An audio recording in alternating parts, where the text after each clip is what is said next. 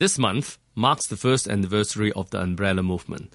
On 28 September last year, anti-riot police fired 87 tear gas shells at peaceful demonstrators who gathered to protest against a fake electoral reform package imposed high-handedly by the mainland authority and demand for genuine democracy. The use of tear gas failed to scare off protesters who have no proper apparatus to protect themselves, but umbrella, wet towel, goggle, or plastic cling wrap. The brutality of the police instead triggered more people to join the protest, occupying the main street in Admiralty, Causeway Bay, and Mong Kok for 79 days. Without much central organizing, protesters set up stores to distribute food, water, and other supplies. They set up recycle booths to collect plastic, papers, metal, and other recyclables. They set up study corners for student demonstrators, and volunteer tutors offer help with English and mathematics. In the occupied zone, one could feel a real sense of democracy. Protesters were given loud hailer to speak their own minds. They created the Lennon Wall, where people could post a tape sharing their thoughts on Hong Kong's future. They created an art cluster on Harcourt Road where local artists displayed their posters, painting, and other artistic structures and creation inspired by the movement. Protester commitment to Hong Kong and steadfast pursuit of ideal have touched many local citizens, and their peacefulness and creativity have also won widespread international acclaim. Fast forward to this June, 6 months after the clearance of the Free Occupied Zone, the Umbrella Movement finally scored a major victory. The Legislative Council vetoed the Chinese Communist regime Iranian-style election model on 18th of June by a landslide of 28-8. Critics may say that the demand for real democracy has not been met.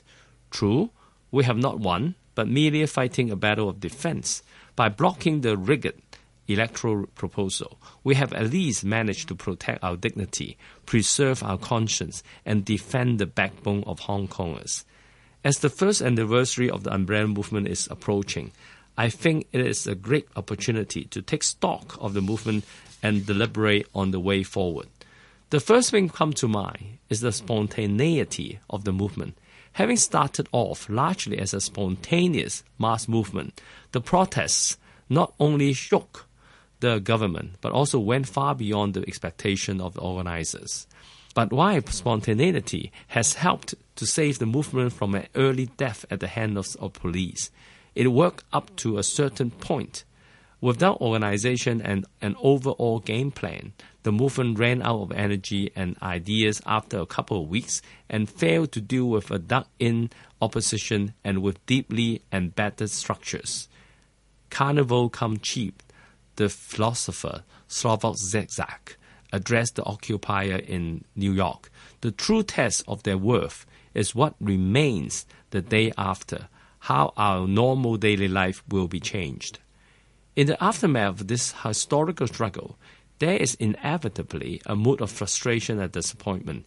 Here I must extend my thanks to lots of friends who have turned disappointment into motivation. They form various civic organizations, such as Umbrella Blossom.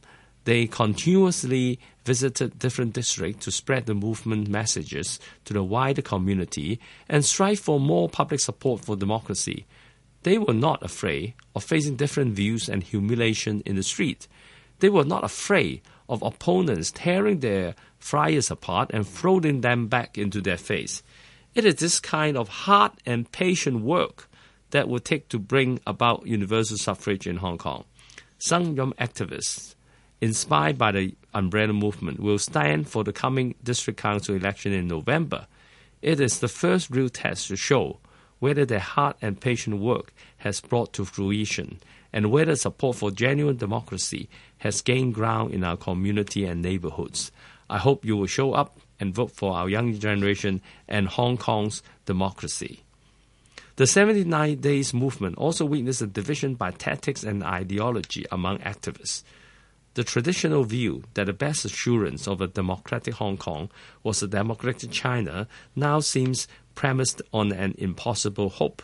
As a result, some activists overtly espoused decoupling the territory's democracy movement from broader effort to democratize China.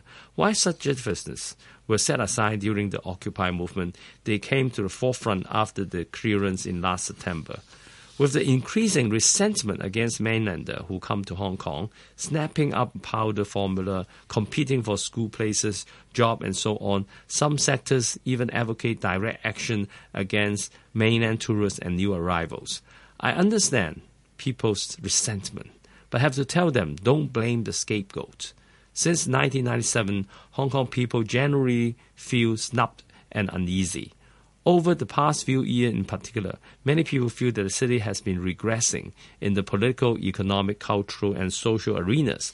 But people's misery is not caused by mainland tourists and new arrival, but due to the fact that both the Hong Kong and mainland government favor the capitalist class, refuse to implement a wealth redistribution policy, and allow consortia to squeeze economic benefits at will, leaving the people to bear the adverse social and livelihood consequences.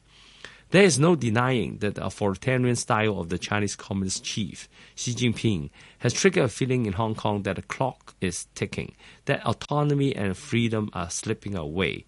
Taking an uncompromising stance on the city's electoral reform, the leader in Beijing want to teach Hong Kongers a lesson. They have the power to decide on Hong Kong's internal affair and will not hesitate to exercise it. Some may say the relationship between Hong Kong and mainland is sort of David and Goliath. There are very grounds for pessimism, but I'm optimistic about the future of the city's democracy movement. The umbrella movement is indeed revolutionary, not in the sense that it has toppled any regime, but in its social awakening and transformation of the collective consciousness. Hong Kong is not the same anymore. Hong Kongers, the younger generation in particular, are prepared to stand up and reclaim their own destiny. If Beijing does not change its hard stand on Hong Kong, it will risk losing an entire generation. Against all odds, Hong Kong football team held its mainland counterpart to a 0-0 draw in the World Cup qualifier a couple of weeks ago. We can show them a little bit of our anger, our determination, said Philip Chan, a central midfielder for Hong Kong. Even if we lose, we play the game of pride representing 7 million people. We are a small city, but don't underestimate us.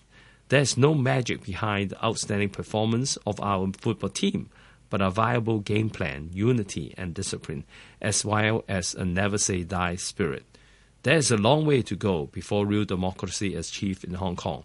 The key to our success is also a viable game plan, unity and discipline, as well as a never-say-die spirit. It's just the beginning.